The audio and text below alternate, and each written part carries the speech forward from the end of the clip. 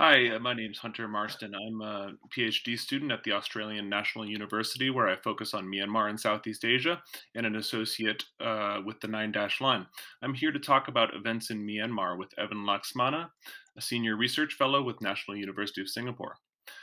Evan, this past week we saw a verdict against Aung San Suu Kyi, the former state councillor in Myanmar, and President Win Myint of the National League for Democracy, to 2 years on charges of violating COVID-19 regulations.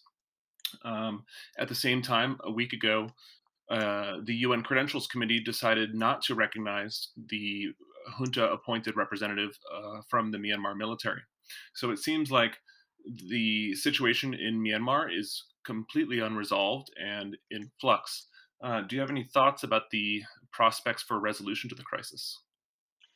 Yeah, I think the recent events suggest that the goalposts diplomatically has somehow shifted or being presented as being shifted to about recognition to represent Myanmar in international forum, as well as all about Aung San Suu Kyi, when in fact the key questions today remain the same as 8 months ago, which is once that there is an ASEAN 5 point consensus, what is the blueprint to implement that 5 point consensus? What is the mission mandate for the special envoy, and whether or not we have a full-time special envoy based in Myanmar rather than having a part-time envoy being the foreign minister of the chair.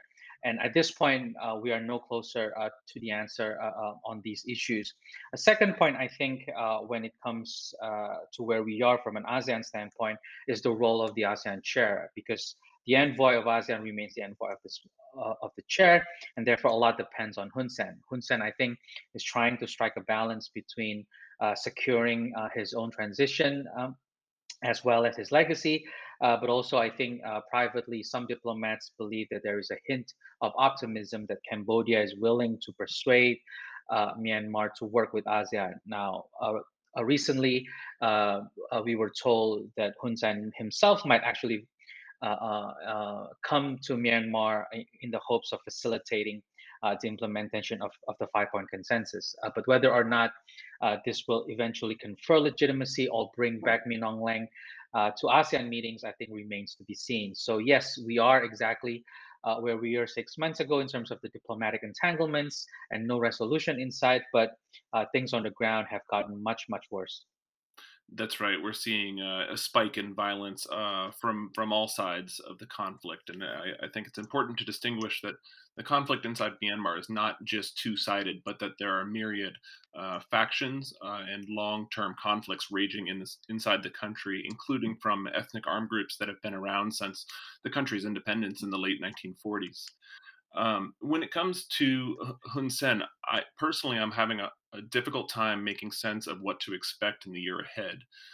In the last ASEAN summit, Hun Sen said it's Myanmar's fault that they have no representative at the ASEAN summit due to Min Aung Hlaing's intransigence. But more recently, he's promised this trip to Naypyidaw in January, and he's been hinting at ad hoc diplomacy, even saying, let Hun Sen take care of it. So it seems like he might change things up in the diplomatic approach. Do you share the sort of skepticism that I have that Hun Sen could actually end up catering to the regime's interest and sort of overlooking the opposition, the democratic elected government? I think senior diplomats in the region would say that Hun Sen might surprise us, and that could be a good thing or a bad thing.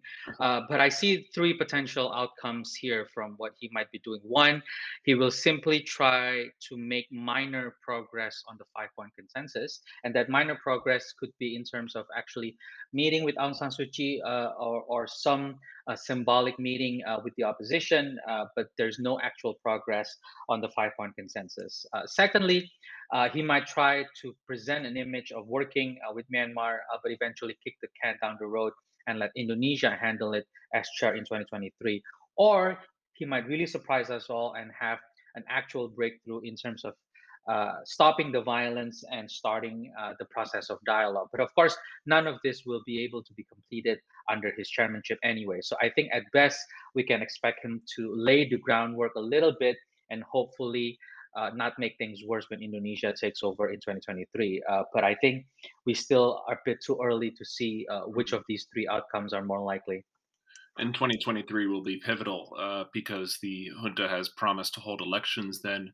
And with Indonesia as chair, there is a greater likelihood that outside parties will hold the junta to account to implement those elections, right? Yeah, definitely. And Indonesia still has no idea what to do if the junta insists on the election, which is why I think this year Mm. Indonesia will opt to work with Cambodia a lot closer to make sure that there is an easier transition from Cambodia to Indonesia's chairmanship next year in 2023. Right.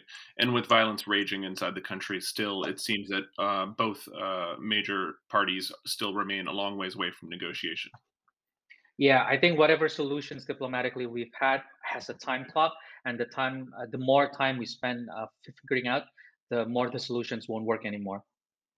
Well, nice talking to you, Evan. Thank you. Thanks for having me.